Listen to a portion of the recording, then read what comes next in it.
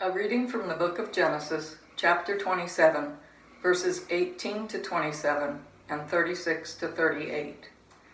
So he, Jacob, went in to his father and said, "My father?" And he said, "Here I am. Who are you, my son?" Jacob said to his father, "I am Esau, your firstborn.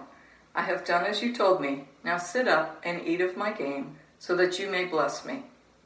But Isaac said to his son, "How is it that you have found it so quickly, my son?"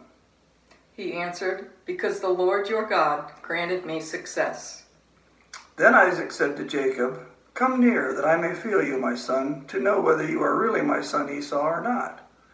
So Jacob went up to his father Isaac, who felt him, and said, "The voice is Jacob's voice, but the hands are the hands of Esau." He did not recognize him, because his hands were hairy like his brother's Esau's hands. So he blessed him.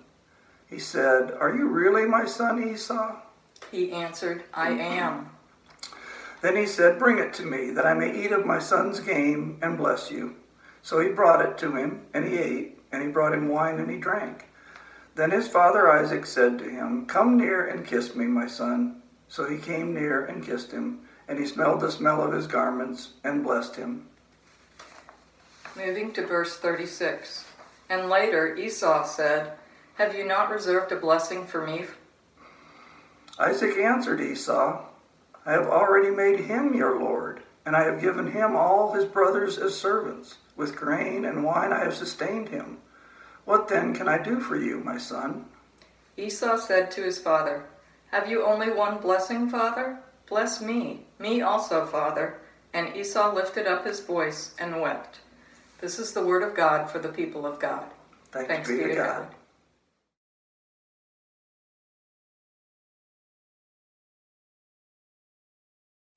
Thank you for the world so sweet. Thank you for the food we eat. Thank you for the birds that sing. Thank you, God, for everything. Amen.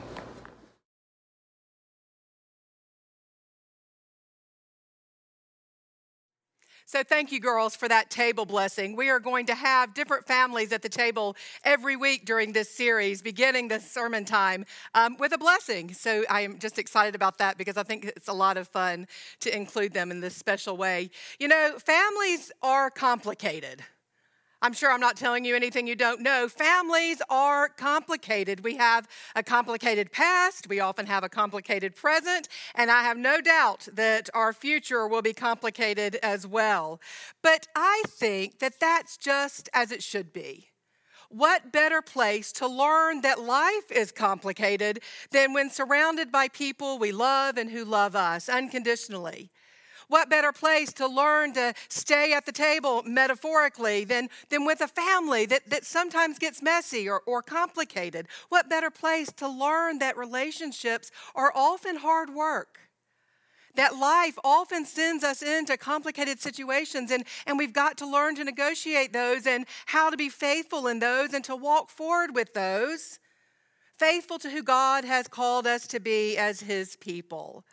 So indeed, families can be complicated. The family of God can be complicated. But I think those are the perfect places for us to learn how to work it out, to be faithful and diligent and committed to the relationships around us.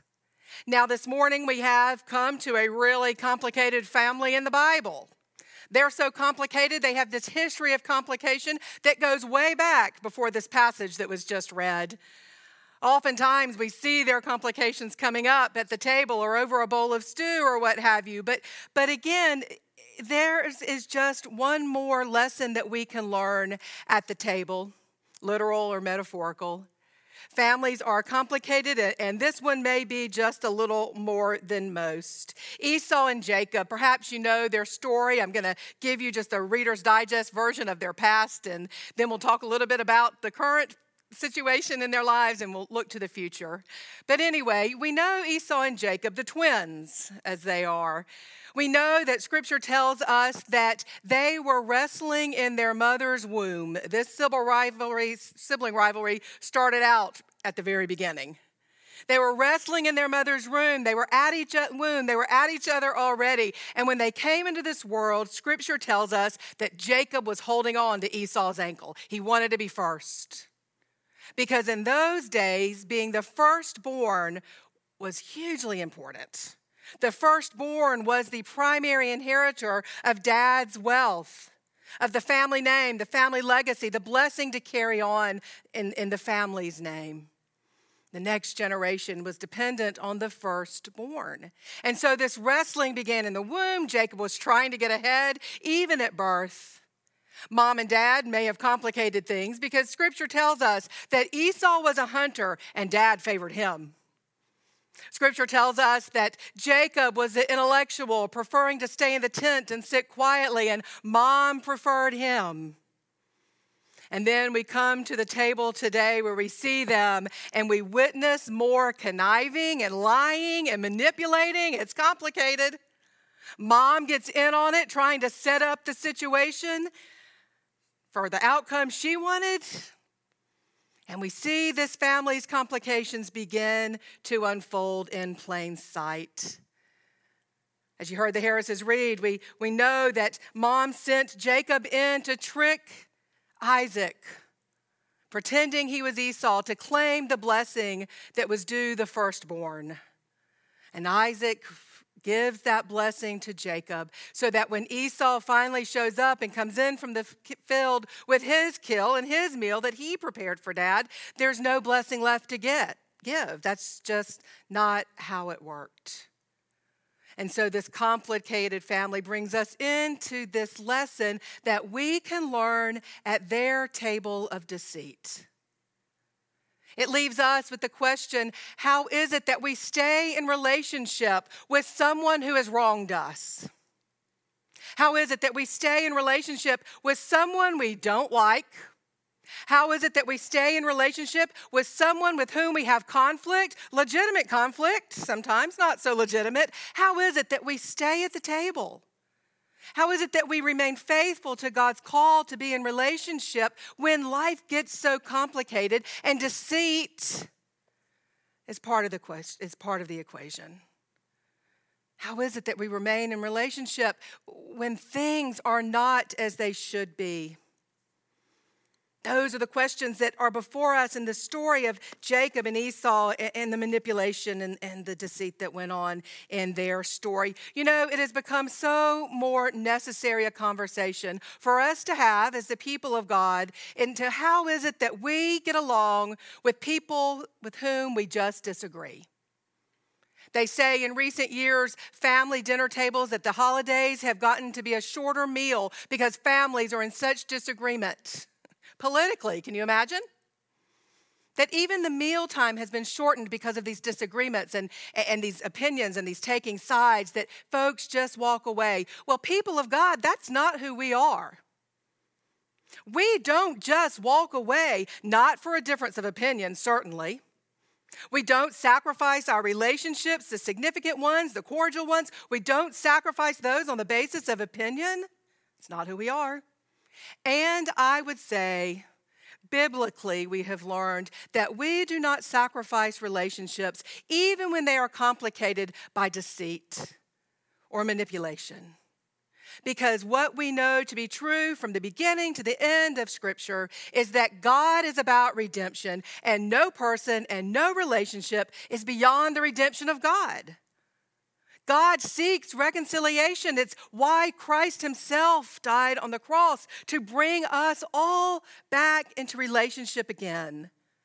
And if Jesus can come out of that dark tomb, then God can soften even the darkest of hearts, ours and somebody else's. There is no time, no cause, no reason that we need to excuse ourselves from doing the hard work it takes to be in relationship with another human being. This is who God calls us to be. It is the hope of our faith. It is that hope that keeps us going, that hope that keeps us trying, that hope that keeps us at the metaphorical table. What is it that we can do to be faithful to who God has created us to be? It's so important as I said, these days where there is such conflict and such differences of opinion with such strength, if the people of God have no other witness, and we certainly have many, but if the people of God have just one witness to our country right now, can it not be, yeah, life's complicated, but we are here to be in relationship with each other, our families, our neighbors, our churches, our communities. No one is to be counted out. Not for us, not for the people of God. No one is beyond redemption. Now, I want you to hold on to that thought. I want you to hold on to that because I believe it is absolutely true that all relationships can be redeemed and that no one is beyond the redemption of God. It's always a possibility. And so we stay at the table and maintain those relationships in order to be part of what God wants to do, God's redemption, perhaps in our own lives and in the lives of someone else's. I believe this to be true to the core of my being. And yet, I'm going to swing the pendulum in the other direction because I do think that there are times, there are occasions when it's important for us to get up and walk away. And there are times for us to get up and walk away so that we can say this situation is not beyond the redemption of God. That still is always a possibility. But that this situation, for it to be redeemed, I have to set a boundary. I have to set a line that cannot be crossed if we are seeking to be faithful. You know, I know that there is so much sin in this world, so much brokenness, so many complications in relationships that sometimes the best way to redeem a situation or a relationship is to walk away. Sometimes it is better for reconciliation to take place at a distance because for one reason or another, to stay at the table, to make reconciliation possible in that way is not safe physically, may not be safe emotionally, may not be safe spiritually. There are moments to draw a line, not to forsake, not to give up, but to turn the situation over to God and say, do your work, Holy Spirit. I'm not the Savior, you are. And so we have to make these decisions carefully, prayerfully, intentionally, not giving up easily, but knowing again that there are some times when it's best just to excuse ourselves and to make it clear why. I love the writings of Brene Brown. She's a sociologist in Houston. And in her book, Braving the Wilderness, Brene Brown seeks to carve out the difference between walking away just from a difficult conversation or a difficult situation and the times when it's necessary to walk away for the sake of future redemption or reconciliation. And she says it's vastly important, hugely important, that we stay at the table sometimes. She says that when we need to stay at the table, those are the times when we must be there in order to have those hard conversations, those difficult conversations, because the relationship's worth it. And we don't give up easily because we know when we feel the Holy Spirit moving between us and whoever the other person may be. Boundaries are not necessary just for getting our feelings hurt, she writes. Boundaries are not necessarily necessary when we disagree with another person, not in the sense of that boundary meaning walking away. Hurt feelings, disagreements, talk them out. Don't give up on the relationship. Don't get angry and take your ball and go home. That's not when the boundary is necessary. What Brown says in terms of the necessity of the boundary is that when the conversation begins to dehumanize another person.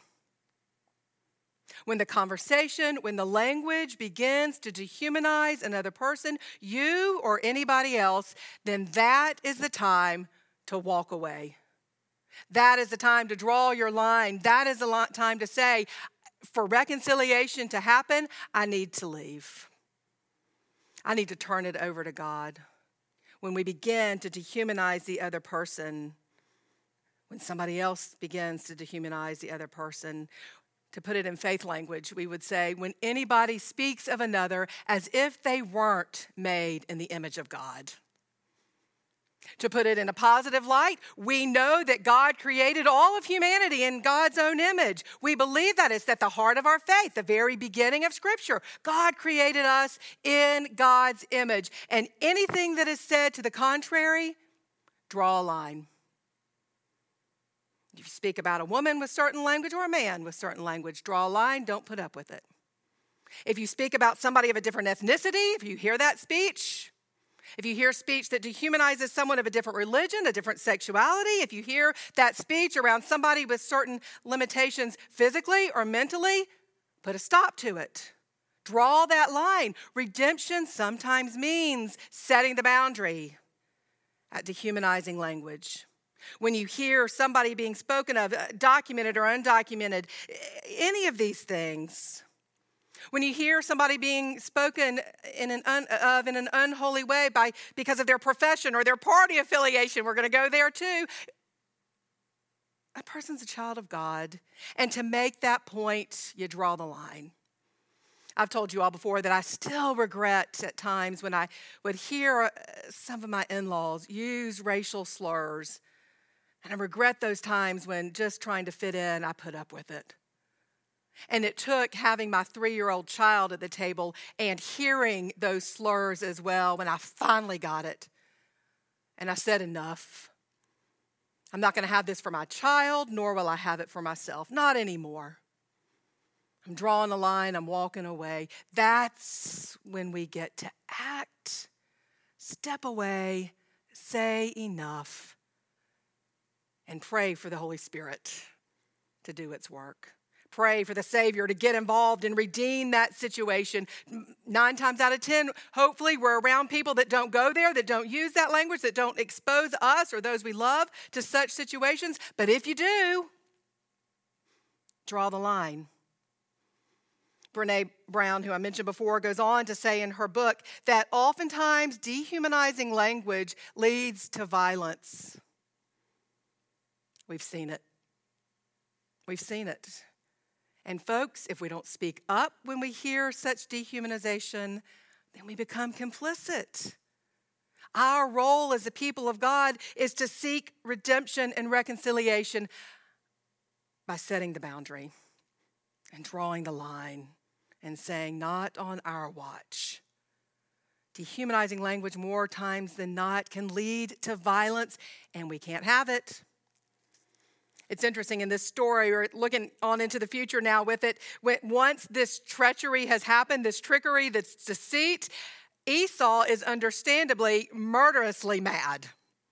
He is ticked off at his brother, and we get it. Rebecca, the mama, noticed it too, and she said, Jacob, time for you to go.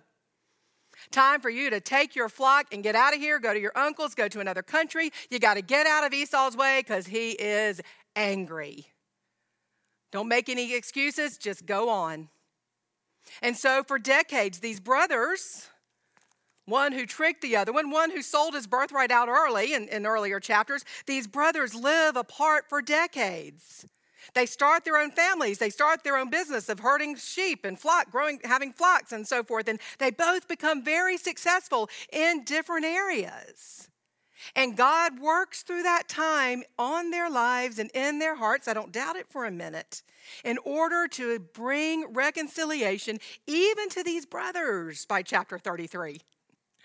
Decades later, God is still at work. And what these brothers have learned in their time apart, in their time in their own space, in their own worlds, doing their own thing, what both brothers have learned, successful as they are, is a sense of humility.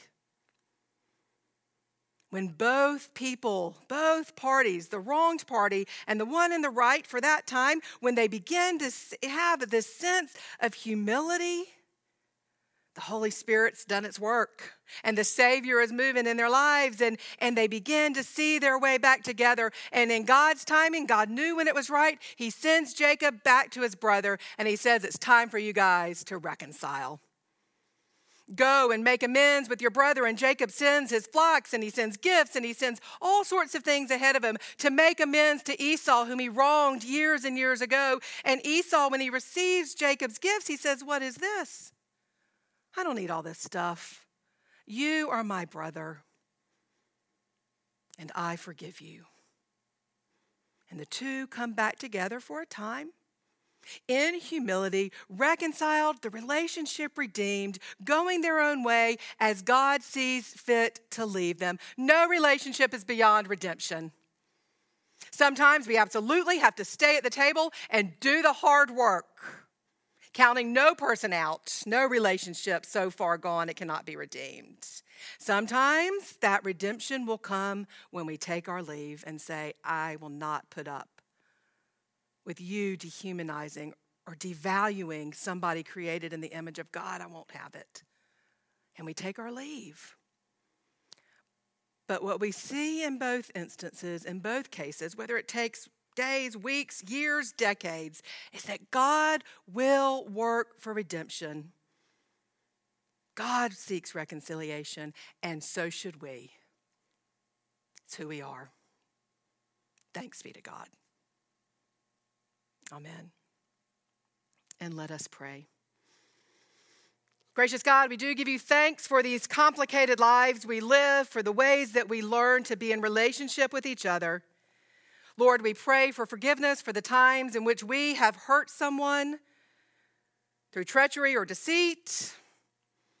We pray, Lord, for the times in which we stand in need of forgiveness because we have been in the wrong, sinners that we are.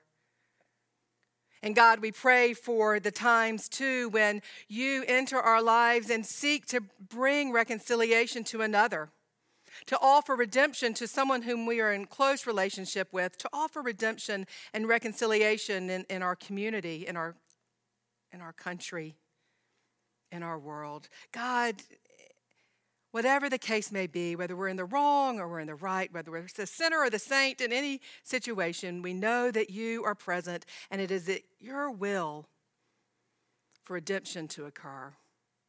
So help us to be wise and discerning. Help us to with humility, enter into relationship, to know when to stay and when to go, to be clear about our boundaries so that we may be clear when it's time to reconcile. God, we need you in this complicated life. Thank you for the practice we get. And help us to see you in all things and in all people, so that at the end of the day, we may be found faithful.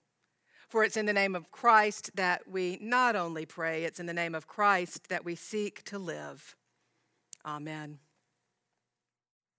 You know, the absolute in this story of Jacob and Esau, the absolute in our lives is that we serve a God who wants redemption and reconciliation. The choice that we have is the means in which we take to be faithful to that call of God. Shall we walk away for a time? Shall we stay present? What is it, God, that you are calling us to do in any given situation? God, we need your help. Go in peace. And may the peace and the grace of Christ go with you. May the power of the Holy Spirit give you discerning hearts and discerning minds so that we all may be found faithful. Amen.